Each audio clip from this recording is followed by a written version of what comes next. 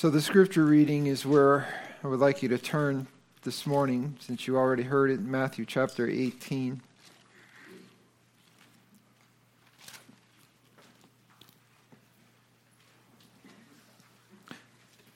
So thus far in our Communion Sunday sermon series on forgiveness, I preached on divine forgiveness, the need that we all have for divine forgiveness. What does that look like, and how does a sinner obtain it? I also spoke about the false idea of therapeutic forgiveness, 2 messages and 2 sermons on the parable of the prodigal son from Luke 15. And my last message in September was on humility, which is the key to forgiveness. We're following this definition by Chris Bronze. Forgiveness is a commitment by the offended to pardon graciously the repentant from moral liability and to be reconciled to that person, although not all consequences are necessarily eliminated. Our key verses, Ephesians 4:32, and be ye kind one to another, tender-hearted, forgiving one another, even as God for Christ's sake has forgiven you. And then Colossians 3:13. Forbearing one another and forgiving one another, if any man have a quarrel against any, even as Christ forgave you, so also do ye. And that leads to the title of this message, the duty of the forgiven, to forgive as Christ has forgiven them. So in Matthew chapter 18, Jesus spoke in verse 15 about a brother sinning against another brother and the course of action that they are to take to gain reconciliation. And that prompted Peter to ask what I call the hard question about forgiveness. It says in Matthew 18:21, then came Peter to him and said, Lord, how often shall my brother sin against me, and I forgive him? Till 7 times? Now again, as I mentioned, the context is church discipline. And Peter's question assumes the sinning brother in Matthew 15 through 20 is repentant. If he will hear thee, what do? You forgive him. So this prompts Peter to thinking, well, how many times should I forgive him if this happens? Some of the Jewish rabbis limited forgiveness to 3 offenses. 3 strikes and you're out. That's it, right? So Peter's answer more than doubles that requirement and adds 1. I'd say that's pretty good, right? I don't know that I'd go that far. So he was being really generous with forgiveness. But Jesus wasn't necessarily impressed with that. So Jesus answers in verse 22, Jesus said unto him, I say not unto you until 7 times. That's the limit. Until 70 times 7. Now, commentators agree that this Hebrew idiom, 70 times 7, is not meant to be taken literally, but instead it refers to a number that is unlimited. You must not, as a Christian, with dealing with another Christian, keep a scorecard of offenses. And then at some point, you write the person off. He's just done this too many times. You write him off. And the whole point of this teaching that Jesus is giving here, really the main focus is what God has done for us. God has not treated us like that. And a lot of people say, well, until 7 times 70, well, they're obviously not sincere. So how do you test their sincerity? That's not the point of what Jesus is doing here. So don't think that way. What he's saying is God has forgiven you in an unlimited measure. And Jesus' answer then of 70 times 7 is deliberate hyperbole. And it was intended to remind Peter of the unlimited forgiveness that God has granted him and all sinners. Now, when you think about it, it's pretty amazing, the Old Testament. God persevered with Israel. They committed numerous sins. They formed foreign alliances, which indicated a lack of trust in God. They were an idolatrous people. They were greedy. They were always seeking after more. But one of the particular sins that they committed, to which God ultimately held them accountable, was their violation of the Sabbath law. Every 7 years they had to give the land rest, and they didn't. Do you know that God persevered with them in violation of that law for 490 years, 70 times 7? So he demonstrated his forgiveness in that measure to Israel. And that may have been in back of Jesus' mind here. God not only forgives all repentant sinners, he forgave them of all of their sins. Colossians 2:13, and you being dead in your sins and the uncircumcision of your flesh has he quickened together with him, which means made you alive. You've been born again, having forgiven you, how many? All your trespasses. And then that great passage in Isaiah chapter 53, all we like sheep have gone astray. We have turned every one to his own way, and the Lord hath laid on him, what? The iniquity of us all. The Lord is gracious. Now our iniquity is the total sin debt that we accumulated. All of our sins, all of our trespasses. Jesus paid it all. And the good news for you today is if you do not know Christ as your Savior, and I never know what's in the heart of any man, what true profession of faith they've made or not made, God stands ready to forgive you right now if you turn to Jesus Christ, if you have not already done so. Psalm 86 in verse 5 says, for thou, Lord, art good. Aren't you glad that God is good? And ready to forgive. So begs the question, are we ready to forgive when someone repents? And it says he's plenteous in mercy unto all them that call upon name. And Paul echoes that thought in Romans 10:13, for whosoever shall call upon the name of the Lord shall be saved. And if you do that, or if you have done that, then you stand in the presence of those who have received the great blessing of forgiveness. And it is a great blessing, isn't it not? Psalm 32:1 says, blessed be he whose transgression is forgiven, whose sin is covered. Blessed is the man to whom the Lord does not impute iniquity. Hold him accountable for his sin. And Paul repeats that in Romans chapter 4. I think it's verse 7.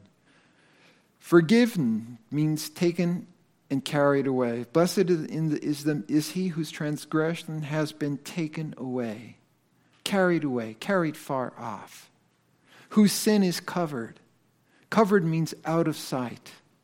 So God has taken our sins far away, out of sight. The repentant King Hezekiah knew what this meant and what it felt like. He said in Isaiah 38:17, behold, it was for my welfare that I had great bitterness. That's sometimes hard for us to digest, right? That the hard times we go through are for our good. But in love, he says, you have delivered my life from the pit of destruction, for you have cast all my sins behind your back. Out of sight. Out of sight, out of mind. To be remembered against us no more. God has forgiven all my sins. Behind his back they all are cast. He'll never call to mind again the sins he vanquished in the past. And then the third thing, he says, blessed is the man to whom the Lord does not impute iniquity in Psalm 32:2. Not imputed means not counted against us.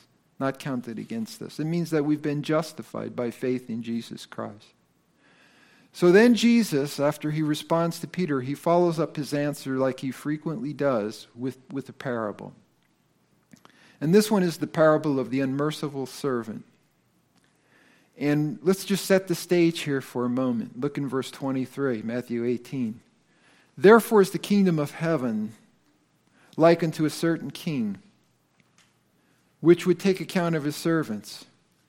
And when he had begun to reckon, look at the ledgers and so forth and so on, one was brought unto him which owed him 10,000 talents. Now, 10,000 is the Greek word myria, and we get the word myriad from it. And that was the largest numeral for which a Greek term exists. And it was a debt that could never, ever be repaid. Don't focus on, exactly how much it is, right? That's not the point. The point is that it's an impossible amount to repay by whatever standard of measure you employ. A biblical talent, a single talent, was enough money for a man to be considered rich. So this is a huge sum, a massive debt. And that's the point that Jesus is making. We all had a massive debt. So when you're thinking about forgiveness, Peter, and you're asking me questions, how many times should I forgive somebody? What I want you to think about, Peter, is the massive debt that you owed God for your sins. So continue on with the story. The king's judgment. For as much as he had nothing to pay with, his Lord commanded him to be sold, and his wife and children, and all that he had, and payment to be made. Justice must be served. Now, think about this too. When we think of debt, we typically think of a commercial debt, right? You buy a car, you didn't have the money to pay cash, you take a loan out, you have that debt. That's a commercial debt. And that's true in one sense when we think of our sin debt, but it's not just a commercial debt.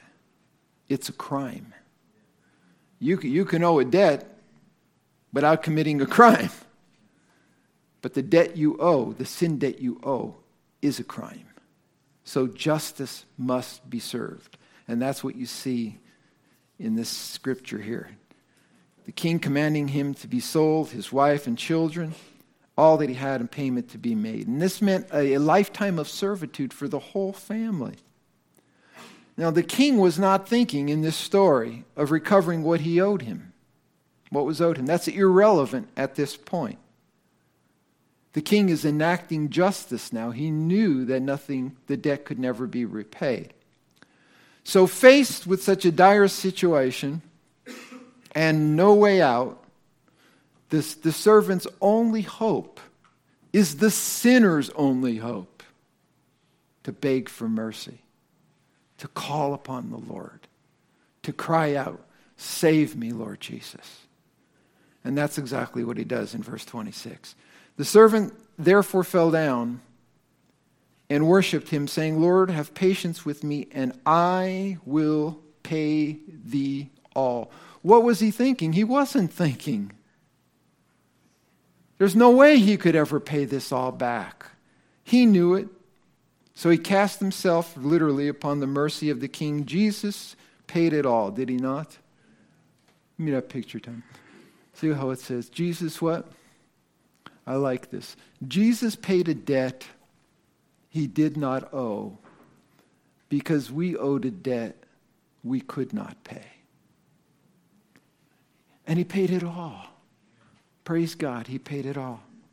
So look at the king's compassion then in verse 27. It says, "Then the Lord of that servant was moved with compassion and freed him and forgave him the debt." I like what Jesus said in John 8:36. "If the Son therefore shall make you what? Free, you will be what? Free indeed." Isn't it amazing? Isn't it wonderful that you don't have to walk around carrying the guilt of your sin and thinking, what's going to ever happen with me because of this? He was moved with compassion. This is God. This is the point that Jesus is making. This is Christ himself, moved with compassion. And literally, it refers to the bowels, the intestines, which figuratively mean the seat of inward affection, kindness, and tender mercy. He was moved with kindness, with tender mercy. We use words in a similar way today. Perhaps you have said, boy, what so-and-so did made me sick to my stomach. You were moved to the bowels, your inward being. Or you say, I love him or her with all my heart. Not your physical organ, but your inward being. Paul said in Philemon, yea, brother, let me have joy of thee in the Lord. Refresh my bowels in the Lord. Refresh my inner being. Give me joy inside. That's what he was saying. The word is frequently used to Jesus, compassion. Matthew 9:35. Jesus went about all the cities and villages, teaching in their synagogues and preaching the gospel of the kingdom and healing every sickness and every disease among the people. But when he saw the multitudes, he was moved with compassion on them because they fainted and were scattered abroad as sheep having no shepherd. Are you ever moved with compassion? Mark 1:40, and there came a leper to him, beseeching him and kneeling down to him and saying unto him, if you will, you can make me clean. And Jesus, moved with compassion, with tender mercy, out of his innermost being, this is what this is saying, put forth his hand and touched him and said unto him, I will, be thou clean. Psalm 103 paints a beautiful picture of the compassion of God toward sinners. Bless the Lord, O my soul, and all that is within me, what? Bless his holy name. Bless the Lord, O my soul, and forget not all his benefits, who what? Forgiveth all thine iniquities, who healeth all thy diseases, who redeemeth thy life from destruction, who crowned thee with loving kindness and tender mercies. What a beautiful psalm. The Lord forgives all our iniquities. The Lord heals our sick soul that was full of a deadly disease. The Lord redeemed our life from destruction. And the Lord crowns or bestows on the repentant his loving kindness and his tender mercies, his compassions that flow out of the depths of his being, his innermost being. So the king's forgiveness then of an enormous debt illustrates God's gracious forgiveness of sinners. But what follows now is in stark contrast to that. You see the hard-heartedness of the forgiven servant. This is almost unthinkable, but Jesus is painting a dramatic picture of what should never be. But the same servant went out and found one of his fellow servants who owed him 100 pence. And he laid hands on him and took him by the throat.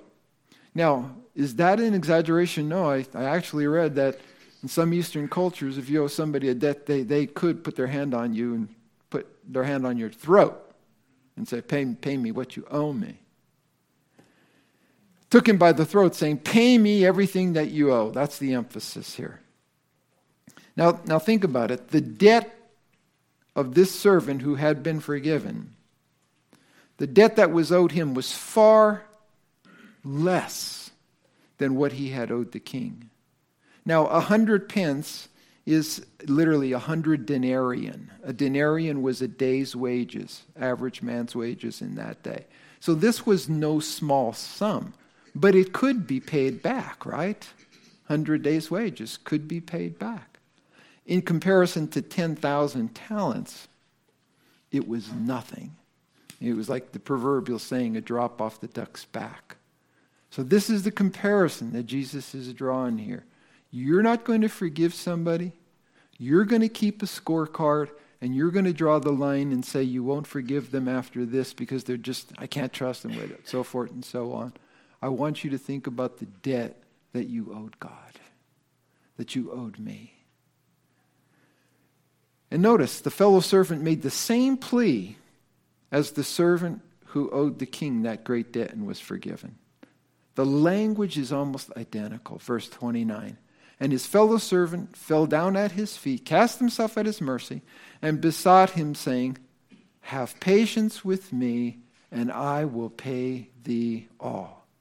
This the same words that the man who owed 10,000 talents said. He asked for patience in paying the debt. And he promised that given enough time, he'll pay it all back. But he was shown no mercy. It says in verse 30, and he would not release the debt. But he went out and cast him into prison till the entire debt was paid. Which means he'd never get out. So the unforgiving servant's refusal to release the debt illustrates one who has not appreciated his own forgiveness. He had a hard heart towards someone who needed mercy. Less mercy he received. Look in Luke 7.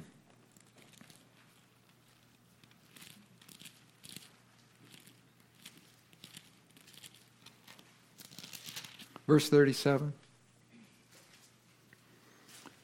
And one of the Pharisees desired that he should eat with him, and he went into the Pharisee's house, and he sat down to eat. And behold, a woman in the city who was a sinner, when she knew that Jesus was at dinner, really, in the Pharisee's house, she brought an alabaster box of ointment. And we don't know who this woman was. And stood at his feet behind him weeping, began to wash his feet with her tears, and to wipe them with the hairs of their head, and kissed his feet, and anointed him with ointment. Now when the Pharisees who had bidden him saw it, he spoke within himself, saying, this man, if he was a prophet, he'd have known what manner of woman this is who is touching him. That's unthinkable. She is a sinner. So you can see where his thinking is, right? Thank God I'm not a sinner like that, right? And Jesus answered and said, Simon, I have something to say to you. And he said, Master, say on. There was a certain creditor who had 2 debtors. The one owed him 500 pence and the other 50. And when they had nothing to pay, he frankly forgave them both. Tell me, therefore, which of them will love him the most? I mean, this is a no-brainer type of a question, right? So Simon gets it. Simon answered and said, I suppose the one that was forgiven the most. And he says, you have rightly judged. You have rightly answered. And then he turned to the woman and he said, do you see this woman? I entered into your house. You didn't give me water for my feet, but she has washed my feet with her tears and wiped them with the hairs of her head. You gave me no kiss, but the woman since the time I came in has not ceased to kiss my feet. My head with oil you did not anoint, but this woman had anointed my feet with ointment. Therefore, I say unto thee, her sins, which are many, are forgiven, for she loveth much. But to whom little is forgiven, the same loveth little. And that's the key, really, to understanding the parable that we looked at in Matthew 18. And here, in this parable, Simon the Pharisee did not recognize his own sinfulness, just like the man who had the great debt. The woman whom Jesus anointed here, she did. She recognized it. And that's the problem with the unsaved, right? They don't realize. They do not realize the debt and depth of their sin before a holy God who will hold them accountable. So I just say this to you as we get near to the end here, that a heart of mercy, a heart of compassion, is an essential sign of saving grace. So it says in Matthew 18, when the fellow servants saw what was done, that this man would not forgive the debt of his fellow servant, they were very sorry. They told the Lord all that he had done, and the Lord said after he had called him, you wicked servant, I forgave you all that debt because you asked me. Should not thou also have had compassion on your fellow servant, even as I had pity on you? And the Lord was wroth delivered him to the tormentors till he should pay all that was due with him, everything. So likewise shall my heavenly Father do also unto you, if you from your hearts forgive not every one his brother their trespasses. The problem, Gilrus said, is with the application of this verse, right? That Jesus is making here. This servant who had been declared forgiven was handed over to the torturers until the whole debt would be paid. Does this mean that God forgives me, but then if I don't forgive you, he's going to take away my salvation and sentence me to hell for my sin? That would be totally out of step with everything that God has revealed to us in Scripture about salvation. So that can't possibly be true. So it's important to remember, he says, that in a parable, there's usually one main point being made, and the rest of the parable enables the story to be told. And this is not just good advice for this parable, but for all parables. You cannot make every detail mean everything. Don't look for gold under every rock, because that's not the point of parables. So the story is supporting the main point that Jesus was telling here. And the point in this parable is that God has forgiven each of us an overwhelming debt. If a person understands that and has faith in him, then he will manifest that forgiveness to others. If he doesn't, he needs a heart examination, right? You need to examine your own heart. If you who have obtained such great mercy from God, who forgave you all of your sins, are unwilling to forgive another brother or sister in Christ a much lesser debt or infraction, then something's wrong. Something is really wrong. So I close with this. Number one, never lose sight of the forgiveness God has granted you. You'll become a very sour Christian. You'll become a very ungrateful Christian. Always looking for more. Never lose sight of the forgiveness that God has granted you. And let it motivate you to love others. The key to forgiveness, the key to understanding forgiveness is understanding grace. The grace that God has shown you. That's what Jesus was getting at when he addressed Peter in this. Peter, the key to understanding forgiveness is understanding what I have done for you. And number two, never withhold forgiveness from someone who is genuinely seeking it from you and repenting of their wrong. God is very displeased with that attitude and that action. The duty of the forgiven is to forgive.